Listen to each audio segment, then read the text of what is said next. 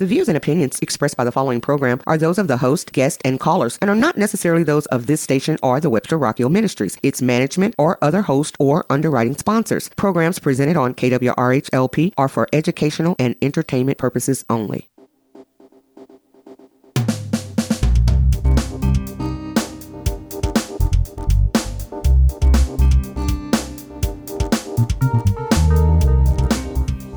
This is Amanda LaPlante, and you're listening to Get Real to Heal on KWRH 92.9 FM. So, if you're a regular listener, you know that over the last 20 or so years, I did battle with multiple chronic health issues, mental and physical. And one of those issues, you may not know, was rheumatic fever with Sydenham's chorea. Now, this is a big, rare, and weird disease that is caused by a microbe, specifically a bacteria, strep, which is very common but affects people in different ways. And my reaction to it was extraordinarily severe and took many years to treat and get into remission. So I have a particular interest in particulates, and I'm very excited to have with me today, in the midst of this COVID pandemic and all of the questions that we have and the curiosities and just trying to sort through that and figure it out. How do we stay healthy? What do we do? What's going on? I'm lucky to have Leah Amir, MS, MHA. She's the CEO of Vantage Links and the executive director of the Institute for Quality Resource Management. And you have, Leah, welcome to the show, first off. Thank you very much. I'm real happy to be here this afternoon. Well, I appreciate you being here. And I know I have a lot of followers and a lot of listeners who are very curious about the topic of COVID and various different aspects, which we'll get into today. But first, I want to start by talking about who you are and your background. You have one of the most impressive bios that has come across my desk in 116 interviews. And so I will, rather than trying to sum up all of the amazing things that you've done as an expert microbiologist and a healthcare economist, would you share your background with our listeners? Sure. I think that, the beginning of my background really starts with an intense curiosity for finding out the what, whens, and why. And it sounds like that's a lot of what motivates you as well. So I have a knack for science. I was a microbiologist and taught microbiology at the University of Missouri St. Louis and other universities in St. Louis. Have written many microbiology lab manuals and then went on to be a microbiologist in industry, specifically with Mallinckrodt Medical, to run the microbial labs and manage the testing of all in-process and finished goods manufactured in the plants, not only in St. Louis, but in other parts of the country. So in doing so, I not only tested samples of aliquots of products that might have come from a production line, but if anything were to be found, or from time to time, we also had to do environmental testing. So I am extremely familiar with the process of infection, tracking infection, figuring out what the causative agent was. And then, kind of fast forward, I've done a lot of research over the years, and one day I just thought, you know what? I don't think the insurance companies are paying for our most medically necessary procedures. So I went to WashU School of Medicine, got a degree in healthcare administration, and ever since the mid-'90s, I've been doing outcomes analysis and outcomes research on new medical products and devices, that includes drugs and devices, working to get them through the regulatory and reimbursement process. So it's just heavy science, heavy economics, with a huge emphasis on let's do what's right at the right time. And I love the emphasis on let's do what's right at the right time. And in my own health journey, it's been a multitude of approaches that has really brought me back to homeostasis. It's not just, with having that particular illness, I was on long-term antibiotic treatment, injections of bicillin once a month for about 5 years. At one point in time, thought that I was bigger and better than that and maybe could go it my own without the antibiotics, went off of it and learned otherwise in a very hard way. Whereas some of my other autoimmune diseases have been very effectively treated with diet and lifestyle modification and nutrient depletion, addressing that, lots of different layers to that. But so I really love the idea of taking the right approach at the right time. And there are conventional medical followers who listen into the show, and there are holistic practitioners that listen to the show. And one of my big dreams and wishes is for all of us to come together and find common ground in every possible way. So that said, I want to get into the way that you see the world through your lens as a microbiologist. It must be very different than the way that many others do. That's correct. I think, the first thing a person might say is sometimes at a party they don't think I'm so much fun, meaning I'm not necessarily willing to hug and, just touch people. And, it's not an OC problem. It's just that over the years, I know what is existing in various parts of the body, hands, you name it. And so I'm not standoffish at all. I'm quite friendly. However, there are boundaries that I think are appropriate, and that's where I like to just keep my life. Right now, interestingly, most everyone is being thrown into the world I'm comfortable with. So, social distancing, I'm not used to 6 feet necessarily, but I'm certainly, my border might be 3 feet. I've often thought that I should teach a class on microbiology 101 for people just keeping their house. And, we're all kind of used to the fact that we have what we call the flu season, or when the children get the sniffles, where they're getting that because germs are being transferred, and that germ is either a virus or a bacterium, or it's gone from individual to individual. And I'm just one of those people that likes to reduce the incidence of disease I get. And first off, I have to just say, when you said the person at a party, I immediately pictured, was it George Costanza on Seinfeld? And you dipped that chip and then you dipped again, like that kind of thing. And of course, the close talker episodes, those are always good too. I have some family members that are close talkers. God love them. This has been a tough time for them. So it's an interesting shift in perspective though, right? So as someone who went through a very serious life-threatening illness that was related to a bacteria, I'm familiar with the world that you live in and the lens that you're seeing it through. I just don't know all of the scientific details in quite the extent that you do. But all right, so you've got this approach to the way you keep your home, the way that you protect yourself ordinarily. Now we've got this COVID pandemic, and you're going out into the world and trying to do things like maybe visit a farmer's market or go to a grocery store. And what are the thoughts that are going through your head these days? How are you protecting yourself, and what do we need to know?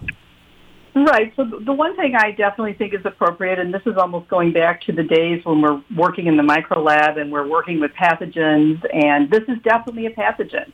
The COVID-19 virus, the SARS, CoV-2, whatever we want to call it, we see that it's significantly contagious, and it definitely has the ability to kill people. Maybe those with underlying conditions are more likely to die than others. However, I know enough healthcare workers that have told me sometimes for some patients there's just not a lot we can do, and I think we're learning that. So I take this very seriously, just as if I would, when I was working with Salmonella typhosa or any of the other, Klebsiella pneumoniae, whatever I was identifying and had to work with. So when I go out, I happen to have an N95 mask that I bought and kept in a package. I bought it a couple years ago because when I was traveling back and forth to California, it was recommended that we have those because of the fires were causing so much particulates in the air. So fortunately, I had my N95. And then I typically do keep gloves around. It's a one-time use. Some are sterile, some are just disposable gloves. I take those with me, and when I wear them, I put them on as soon as I'm going to get out of my car because I Lysol down my car before every time I get in and get out. And so when I'm ready to get out of the car and go to a shopping center or whatever, go to the farmer's market, I put the gloves on. And then I also have kind of like a trench coat that I've been wearing that I put over myself to cover me as if I were wearing a lab coat in a laboratory. So that's how I go in. I just basically try to keep my space, keep it 6 feet away from others. If it looks like a person's going to come close to the tomato bin or whatever I might be going for, I try to keep an eye on them to make sure I can maintain my distance, because I really believe social distancing and that whole idea of prevention is one of the best things we can do right now. I really don't talk to people when I'm out. I just want to get in, get my products, whatever it is, and get out. I have seen in some of the farmers markets, some of the more open casual places where I think people are very comfortable without wearing a mask. They're not doing much to control what they're touching and picking up something and then putting it back down. I keep my eye on those kinds of things. And then when I get home, I do clean all the vegetables or whatever it is I've bought. If there's something that can stay in my garage for maybe 3 days, it'll stay out there before I put it in a other storage space. Okay, so you are a microbiologist. You're an expert in this area, and you are taking some very serious precautions. Correct. Okay, so what do you have to say about, I follow both sides online of really both ends of the spectrum, I should say, not sides, all the way across. And I'm seeing so many conflicting pieces of information and conflicting approaches to the way people are handling this. So I guess 2 points I want to drive home here. COVID is real. Very. This isn't made up. This is real. This is really happening. You and I both have friends, and my best friend is an ER doctor in California. She is she has nerves of steel. Worked on the south side of Chicago in the Knife and Gun Club, as she calls it, and nothing shakes her. She's dealt with MRSA, is it the resistant bacteria? She's dealt with all kinds of things, not shaken. Conversation with her after dealing with COVID for a few weeks, she had taken a long drive and had a good 2-hour cry. This is real, and I want to drive that home. So if anyone's watching here, and I'm going to get a lot of flaming, I'm going to get a lot of negative comments, and I know that.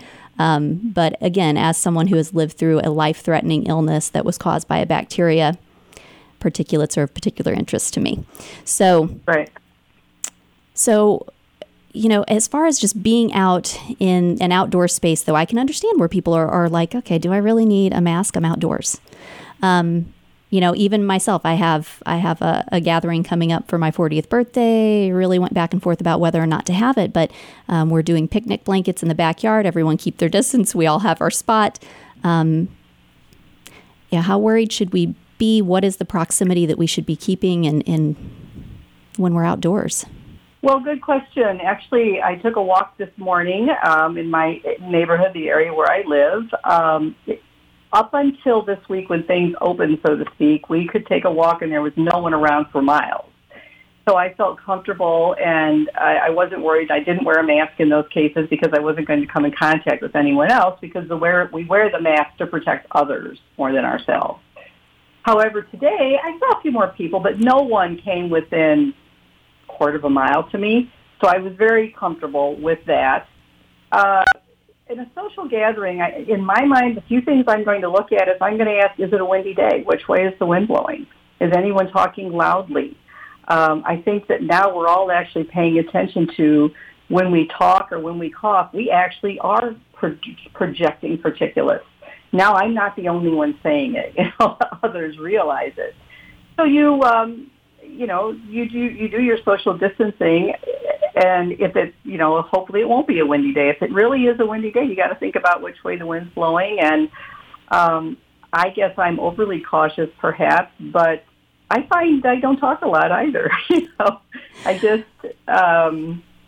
until we know more about, certainly I think a vaccine's a ways off, and the testing right now is even so uncertain that I just rather prevent. I mean, this is one time where prevention is absolutely worth millions.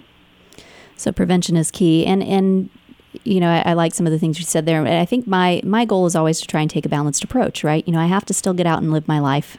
I don't want to let it pass me by. And certainly I don't want my freedoms taken away. Those are important. But it's not just about me right now. So when I'm wearing a mask, I'm not just protecting myself. I'm protecting other people from what I might not know that I have. Absolutely. Right. And I think the other thing is, I have a very strong feeling about this, but, there's no judgment, right? I want to make sure that people know if they're listening to me and they're like, wow, Amanda just made a really firm statement there. I'm not judging anyone for the way that they feel or don't feel. I just want to make sure that we're getting to the facts and that people are making an educated decision and not just an emotional reaction, because so many of us live in that zone right now because we are on we're in such a heightened state. And, so we need to be making decisions rationally and based on the facts and not just based on our emotions. Right. That's really hard, particularly when people think or there's been an association that you're taking away my liberties. First of all, liberty is something, even as a child, I used to ponder. Where does mine end and the other one start? Where does liberty exist? And I think this is really a time when we have to stop and ask ourselves, do I really want to be my brother's keeper? And if you really want to help others, you do what you can to stop the spread. And I know that's a phrase we're probably all really tired of hearing, but it really is the one that works. And I'm just going to take this to when school starts and everyone knows the kids get sick. It's like, they're going to come home with the little sniffles or, trips to the pediatrician's office go up. We're used to that. This is somewhat similar, only the outcome is way, way worse.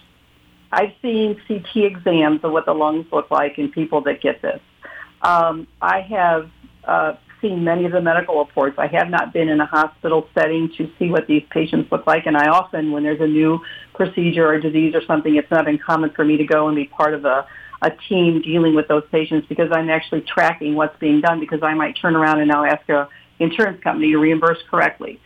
So I've seen this, and what's most impressive is the lungs are being destroyed. It's quite amazing what this virus is doing just from a tissue degradation perspective. And the other thing that seems to be real is everyone reacts very differently. I know doctors that call it his COVID response and this person's COVID response. And I don't think there's enough coordination of testing to know, do we have 3 to 4 strains? I know doctors that believe there are strains.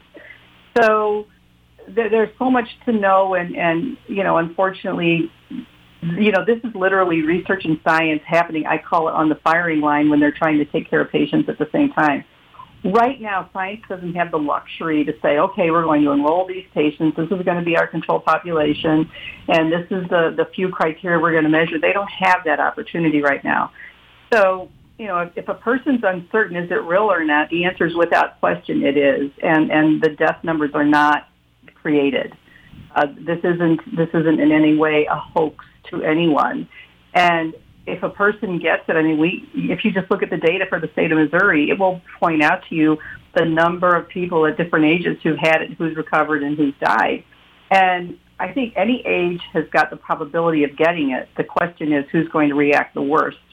And I know individuals who would look like the picture of health, young men in their 30s, early 40s. We're talking workout, look amazing. And some of them were some of the first to get it because they didn't have any concern at all. And it hit them hard. They even said that the fever and the chills and the shaking of the body and the body aches were worse that they've ever experienced. Okay, yeah. All right. So with regard to your company and some other companies in the region, I know a lot of people were wondering, what role does St. Louis play? We're in the heart of an area, with Washington University and so many other wonderful organizations that are on the forefront of healthcare. What's being done here in St. Louis locally to try and help with the pandemic? Well, the only thing I'm specifically aware of is a clinical trial. I believe St. Louis University is doing a little bit on the remdesivir analysis of patients.